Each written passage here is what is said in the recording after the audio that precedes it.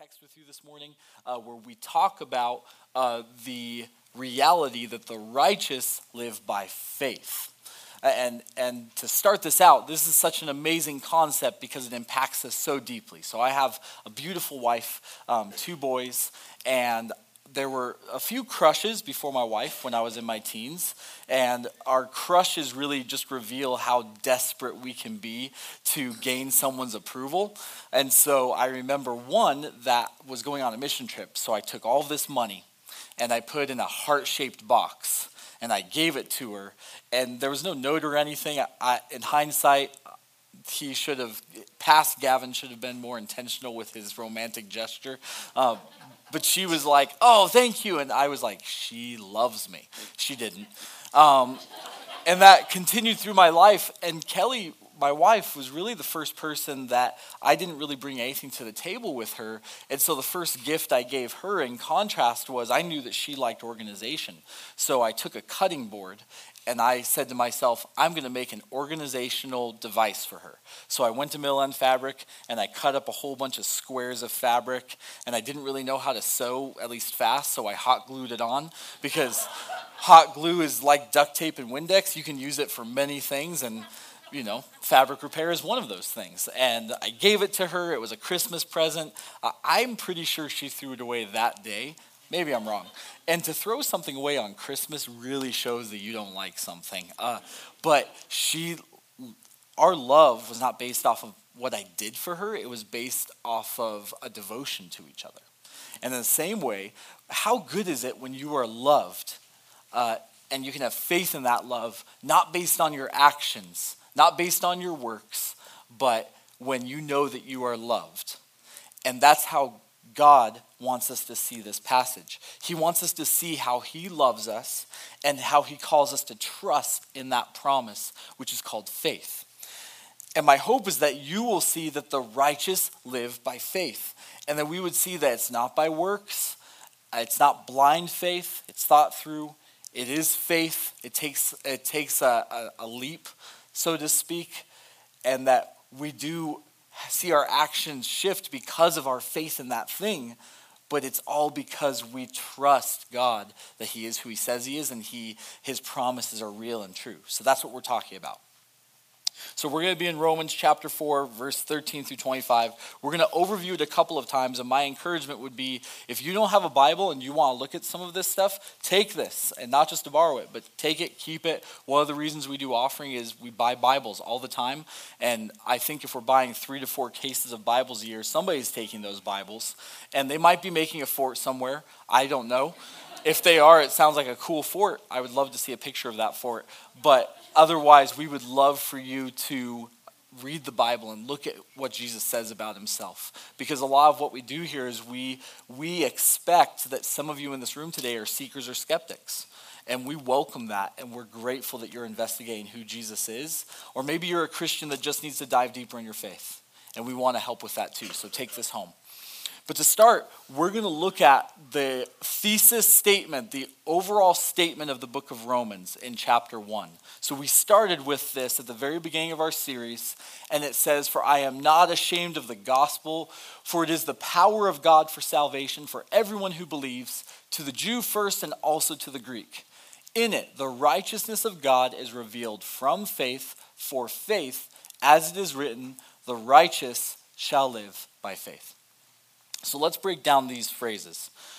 Righteousness is not this arrogance that you approach life because you're better than other people. That's how I understood righteous to mean for a while. It doesn't mean that you are stuck up, proud, self-righteous. It doesn't mean that you only can do a list of 300 things and this is all you can do and you can never have fun. Righteous means one of 2 things. It means that you have right character or right standing. And the way that God gives us his righteousness is by both being righteous and then giving us his righteousness to make us right before him. But that's not where it ends. Because if it ended there, we can just check off righteousness as something we need to do. As, okay, become righteous before God so that God's not mad at me anymore. Check. Next on the list, buy a home. That's not how righteousness works. righteousness is given to us through what Jesus has done on the cross. But then that affects our relationship with God. It affects it because it opens the door for us to be restored in right standing with God.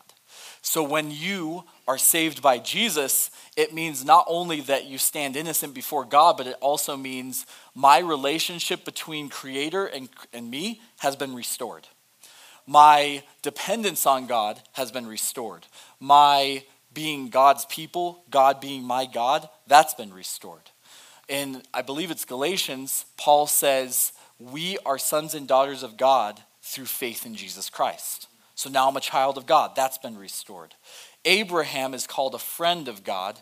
And here it says that we are in the line of Abraham. And it's sort of like any friend of Abraham's is a friend of mine. So now we're friends of God.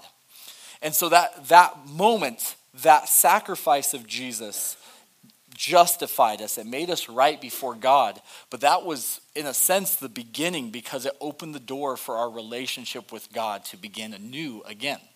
And this is why Dietrich Bonhoeffer, really cool German pastor from back during World War II, he led a seminary that was training up other pastors, and he would ask his seminary students, do you love God? And they would respond with, we believe in God. And he would say, yes, but do you love God? I'm not here to just give mental assent to who God is. Do you love God?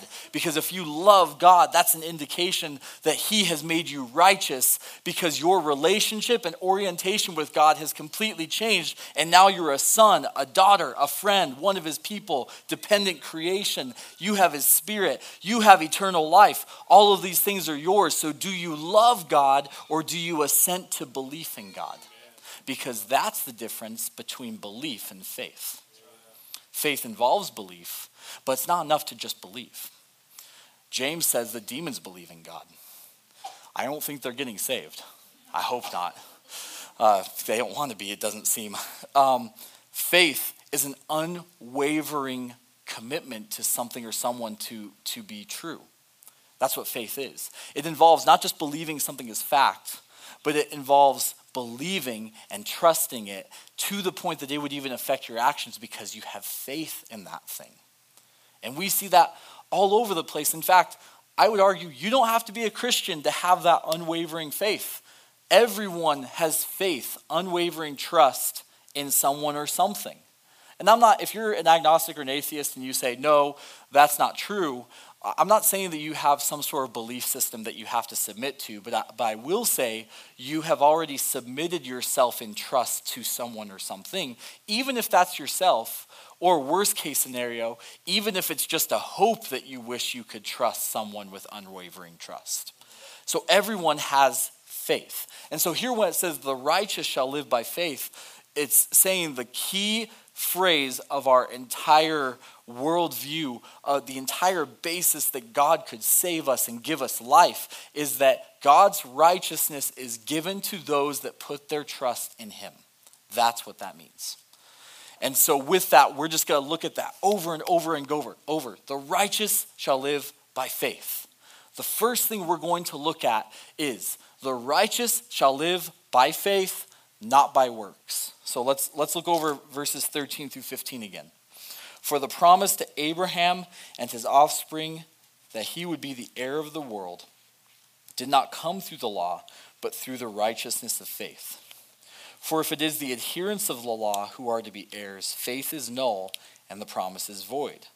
For the law brings wrath, but where there is no law, there is no transgression. Now, here's what he's talking about. There's a very common worldview. Most of us probably share it. I'm sure it's in there as well, that we need to have good works to be pleasing to God. And when Paul talks about the law here, he's talking about the righteous requirements and standards that God has set up in the Bible of what it means to be holy like God. So it exists and it's good and perfect. But what this is saying is that it was never intended to save us, and that we were never intended to use works as the means that we approach God and that we are made right before him. Or to say it another way, Adam, who's a leader here, he overheard a conversation at Savers where these two people were talking, and one guy said, I believe that if I'm a pretty good person, and I believe that God's a good guy, I'm good. When I see God one day, he'll totally understand and we'll be cool with each other. And what I'm telling you is this verse contradicts that completely, that if it is the adherents of works who are to be the heirs of salvation, faith is null and the gospel is void. That's another way of saying this.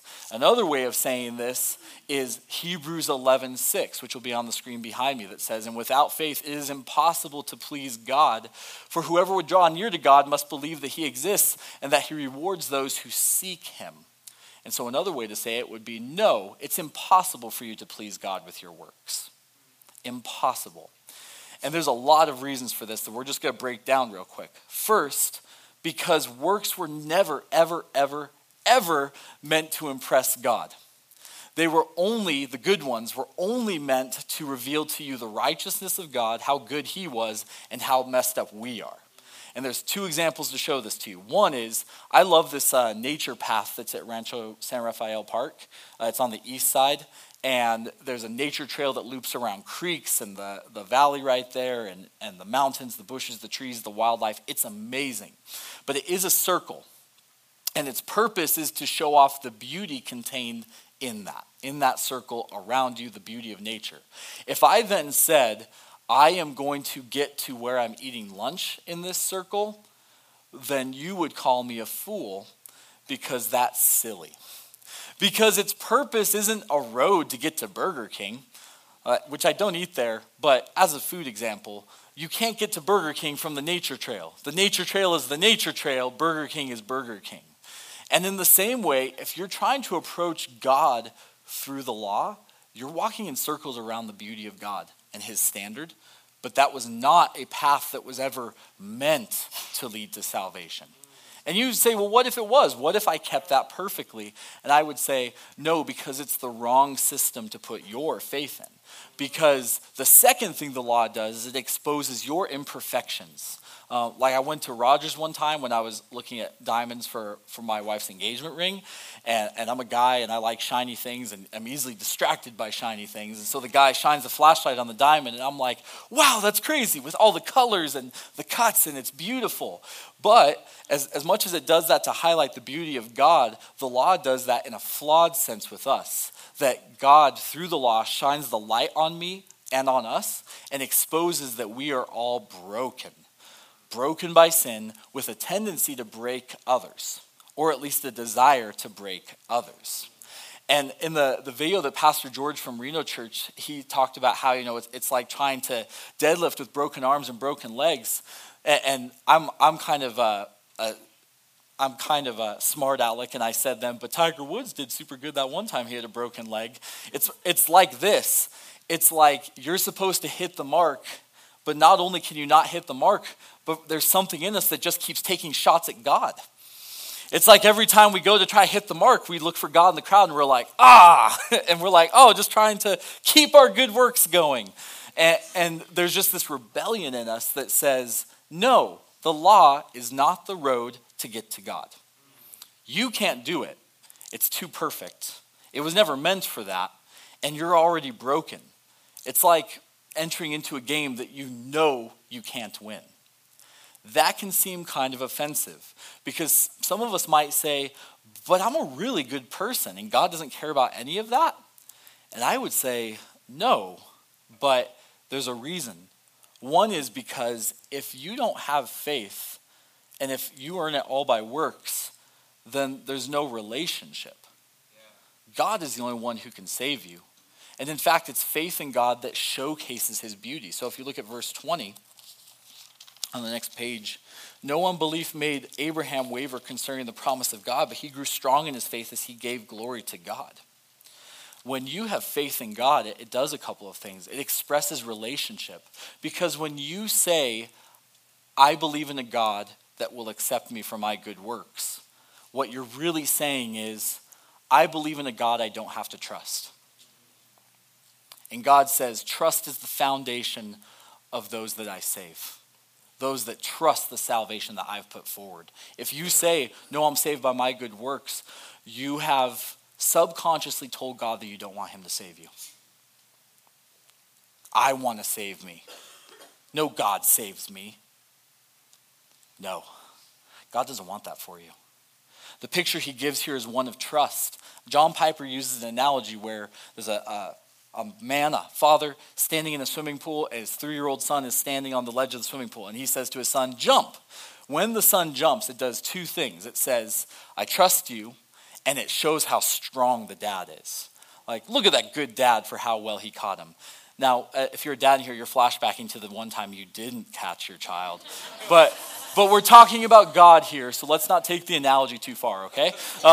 So you showcase the strength and the ability of your father to save you from the water, to save you whatever you're jumping from. But if the 3-year-old at that point says, no, and runs away, it does a couple of things. First, it really makes your dad, his feelings are hurt. He says, what have I done?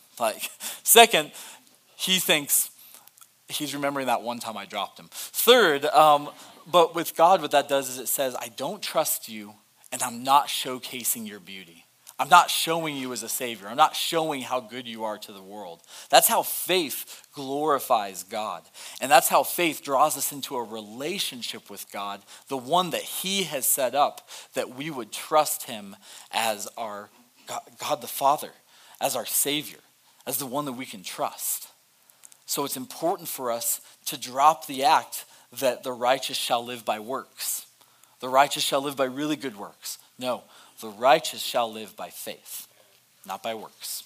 But the second thing we got to talk about then is, what does that look like? I would say the righteous shall live by faith, and faith in the promise of God.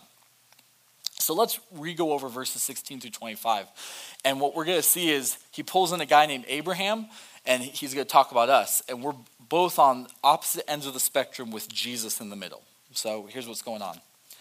Verse 16, this is why it depends on faith, in order that the promise may rest on grace and be guaranteed to all his offspring, not only to the adherent of the law, but also to the one who shares the faith of Abraham, who is the father of us all. As it is written, I have made you the father of many nations, in the presence of the God in whom he believed, who gives life to the dead and calls into existence the things that do not exist.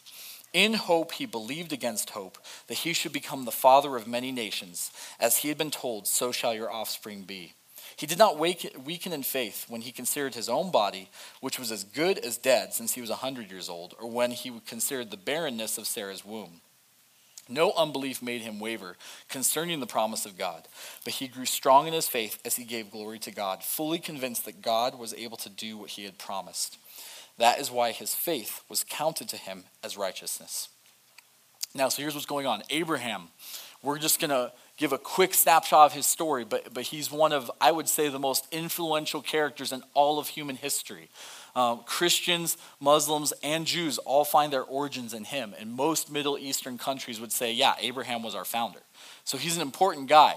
But at this point, he is this old Clint Eastwood, semi-nomadic rancher that has lots of cattle, and he's got hardened hands. And if you can think of that in your mind and picture that kind of person, you know they're tough as nails, and you know they don't waver on opinions very often. And that's why Abraham's story is so incredible, because at some point God meets him and says, I am going to make you the father of many nations, and through your heir, the whole world is going to be blessed. And it says that Abraham believed God, had faith in God, put his unwavering trust in God to fulfill his promise. And that God said at that moment, I am declaring you righteous. Your standing before me has completely changed based on the promise and your response to that promise. And now you are a friend of God. That's Abraham's story. And Abraham, he's doing this based off of 3 things. I would say he's doing it based off of the character of God that he's seen in the past. He's doing it off of the future hope. And he's also doing it with the present limitations in mind. So if you see in verse 17, it says, the God in whom he believed, who gives life to the dead and calls into existence the things that do not exist.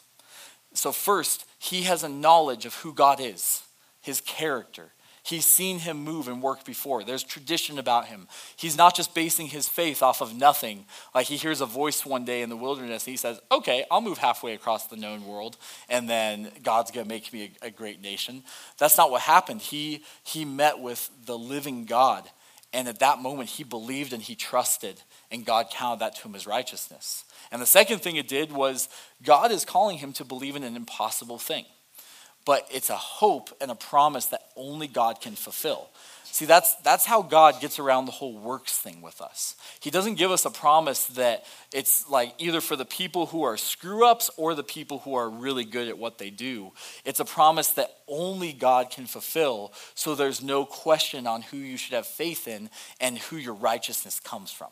That's how God does it. And so God's promise is, I am going to give you a son, and through him the nations are going to be blessed. The present limitations. The 100-year-old man and the 90-year-old woman have to conceive a child.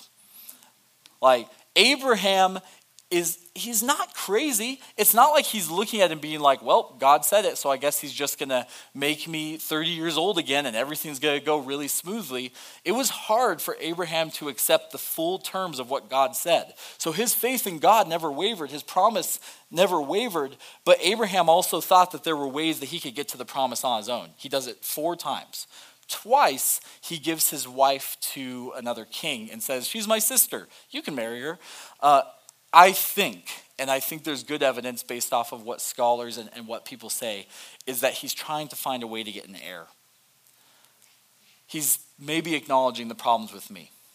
Like, he's being passive, he's not guarding his wife. There's a lot there, but I think one of the things going on is he is having a hard time believing in the full promise of God, your natural heir. Once he does it by hiring a servant and basically does all the legal paperwork that he would take over. And once he does it by sleeping with his wife's slave, which was an accommodation at the time. And that's the clearest time that he does it. And over, out of God's grace, God turns the situation around. And truly, this is a tangent, but if you believe that the God of the Old Testament is a vengeful, wrathful God, I'd like to point out that in every single time that God turned the situation around, no blood was shed. That he had mercy on foreign and pagan kings, on all of Abraham's children, that God had mercy and showed mercy to all of them because of the promise. And so just keep that in mind if that ever comes up. And so this is where we are, and it comes back in verse 24 and 25. Us also. Just like righteousness was counted to Abraham when he believed in the promise, same thing with us. What he's going to say here is Abraham believed in the promise that the Savior was coming through him. We look back on the promise that the Savior has come to us. Us also. It will be counted to us who believe in him, who raised the dead Jesus, our Lord, who was delivered up for our trespasses and raised for our justification. So here's where we're at. Same thing. This is what our unwavering trust is based on. First, a future hope, and a crazy future hope. Because this is what Christians believe as a breakdown. We believe that God came to earth as a man and lived a perfect life and died for our sins, and then he rose from the dead. And you're saying, well, that's pretty crazy. And then I'm like, no, it gets crazier. Then a whole bunch of people witnessed the risen Christ, and then he rose physically up into heaven to reign. You're like, wow, that's even crazier. Oh no, it keeps going. Because then God gave the Holy Spirit to those that believed in him so they would become more like Jesus and they would be able to become more and more like God and have communion with God. And then you say, Gavin, weed was only legalized a couple months ago. I think you need to calm down. And I'm like, oh no, but it's crazier. Then Jesus promised that he's going to come back and he's going to end sin and sickness and death for all time. That is the promise and the hope of a Christian. And the hope of the Christian ultimately leads us to say, not only do we have eternal life, not only do we live after our bodies die, but one day Jesus comes back and he gives us new bodies. And he reunites us. That is the faith of a Christian. That is the faith of a Christian, that we have eternal life. And sometimes it's funny to talk about people, why are you a Christian? And sometimes it kind of gets weird. It's like, he gives me hope, he gives me peace. And I'm like, wow, you are holier than me. I became a Christian because I wanted eternal life. Like, I became a Christian because of that promise. And God grew in my heart since then. But that is the promise that we hope in, that we've been absolved of sins, justified before God, and now we have union with Christ. But we look at the limitations, right?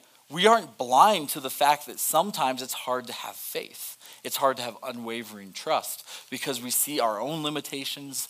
We see that the evidence that we have, good evidence, was given historically, and so it's not something we can touch and taste right now or see, but we have faith. And part of that is because we trust the past faithfulness of God, that we see the testimony of what he's done in our life. Abraham only really had a couple stories from what God did back then. We have this whole compendium of salvation history in front of us and what God did in the church. And then we see the evidences for the resurrection, that people died because they said that Jesus was alive. I don't think that they were any more foolish than us, and I wouldn't die for a lie. So it's hard for me to believe that they would have died for a lie. And we see that the greatest hater of Christians becomes a Christian because he met the resurrected Christ. And then we see that the half-brother of Jesus starts to believe that his half-brother is God, which I don't know if you have any brothers and sisters, but if you think they're God, I don't know if you're getting a full picture of your brother and your sister. And most of you are shaking your heads like, no, I know my brother is not God. Great. Take that and think how hard it would be for the brother of Jesus to believe that he was God, and then you have another evidence of the resurrection. And maybe even crazier is the opponents of Jesus were never, in their generation, able to produce evidence that Jesus hadn't resurrected. They had no evidence, partly because they were covering for the guys that slacked on the job. But here's the thing. It's important to know that your crazy faith is married with reason.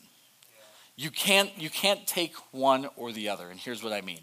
You can't have blind faith. You can't just say, believe it because it's real. That's something that you can't do, because that kind of thing calls you to a faith that doesn't have any background or character behind it. And on the other hand, you can't just camp on reason and say, I will only believe on what I see. An example of both is if I come to you and I knock on your door and I say, I'm giving you $1 million. There's no way you should believe me. No way you should believe me, because I'm not a millionaire, first off. And second, I have no track record of giving away $1 million to people. But if Publisher Clearinghouse comes to your door and knocks on your door with their 1980s cameras and their balloons, and they say, we're giving you $1 million, well, you believe them. You have faith in that.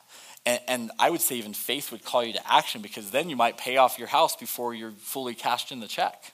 You might make some financial plans because of that faith you have. And it's not unfounded. It's crazy that you won $1 million, but it's reasonable because of the character of Publishers Clearinghouse and because they've done it in the past. I know, again, analogy. So same thing, that we do not have a blind faith where we just trust without reason.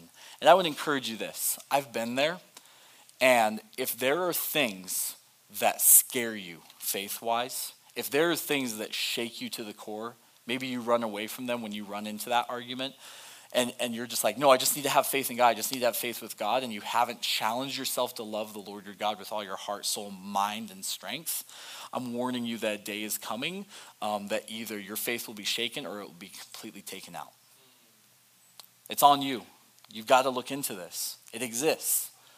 If you have faith now, unwavering faith that God is who he said he is, we fear no truth. We dig into this. If we're going to have unwavering faith that this is what saves us, then we definitely need to look at what we believe. And we need to look at the resurrection. We need to look at all of the things that are available to us. On the flip side, we don't just accept what's given to us by reason. Reason was really, there were some good things that came with the age of reason, and there were some bad things that came with the age of reason. And one of the bad things was a lot of the intangibles of life was lost for a while. For a while, the focus of intellectuals no longer dealt with intangibles like love or relationships.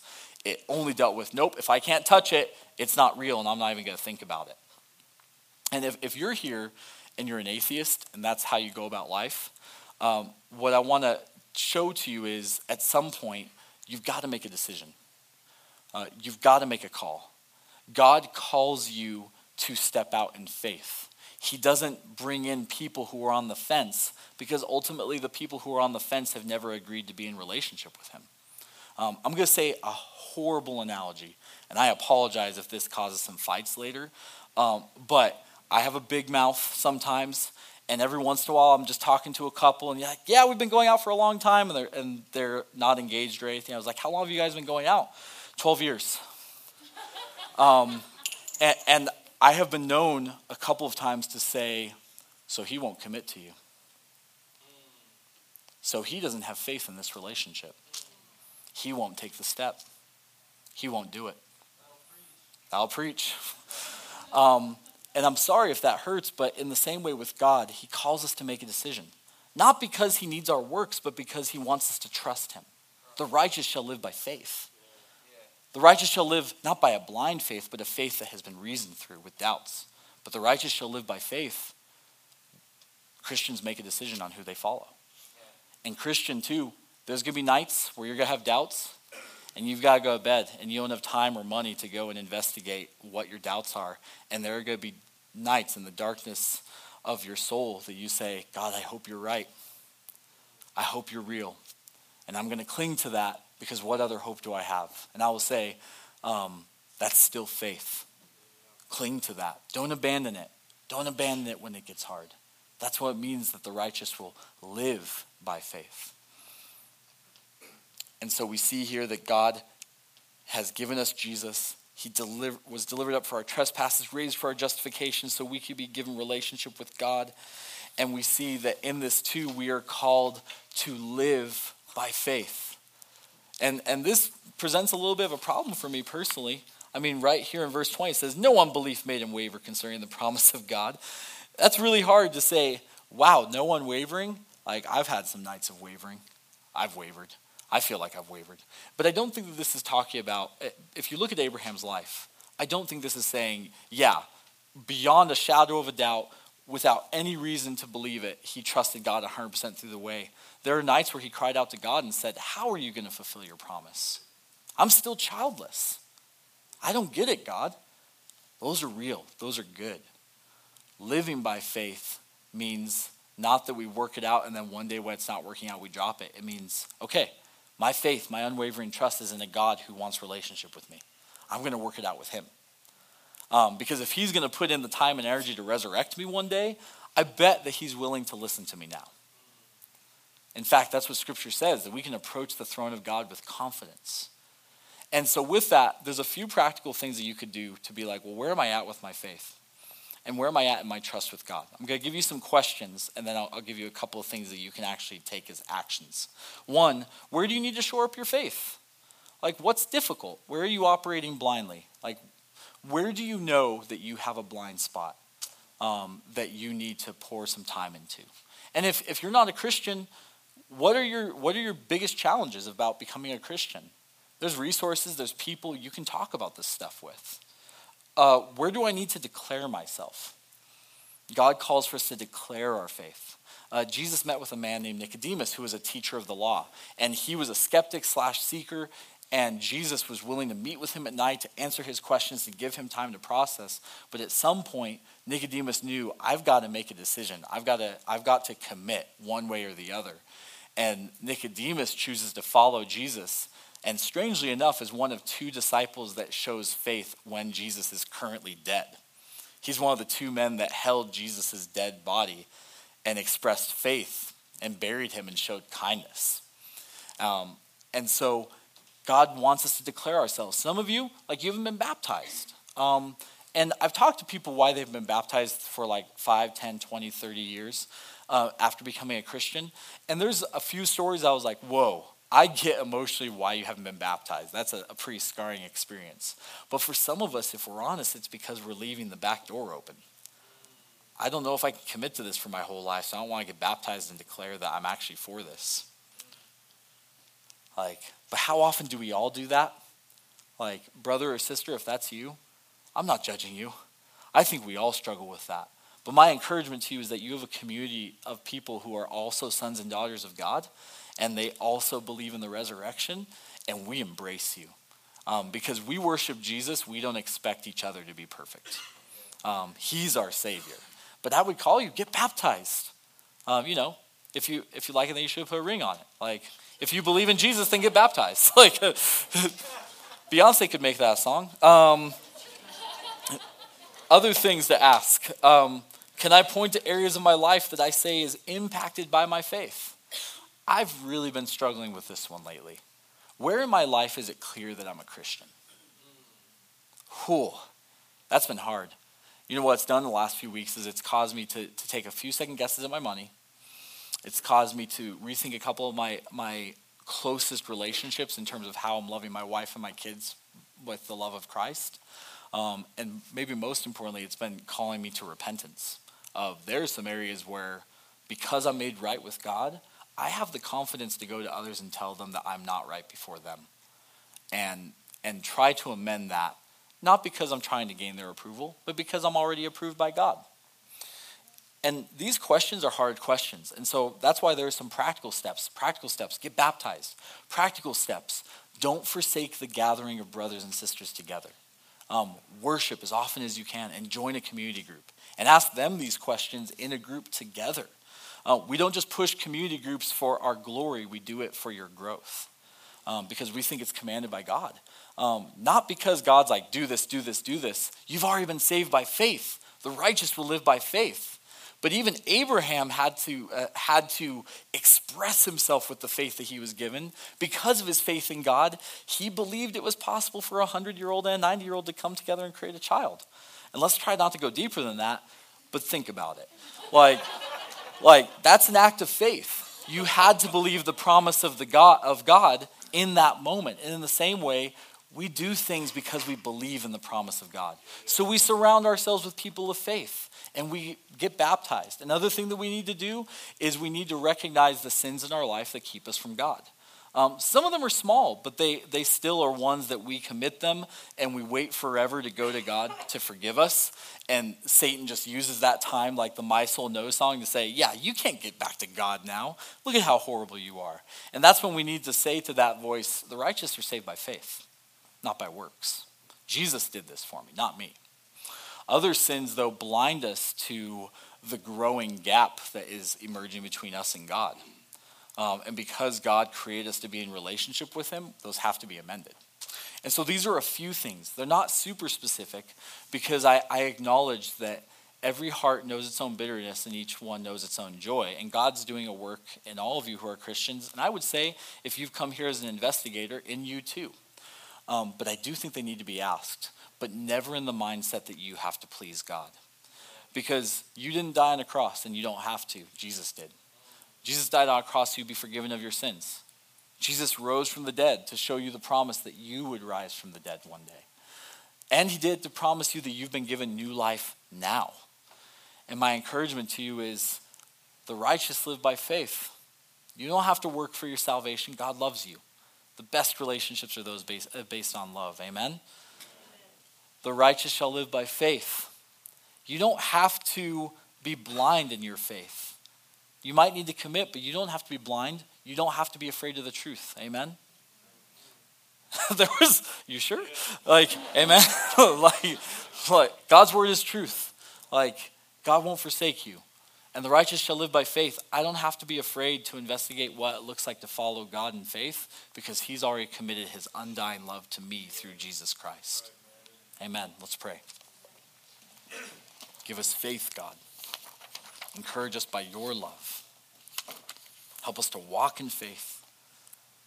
And there's nothing else to say except praise you, Jesus. May the promise that you have given us life and new life constantly permeate our hearts, our minds, and our actions. In your name.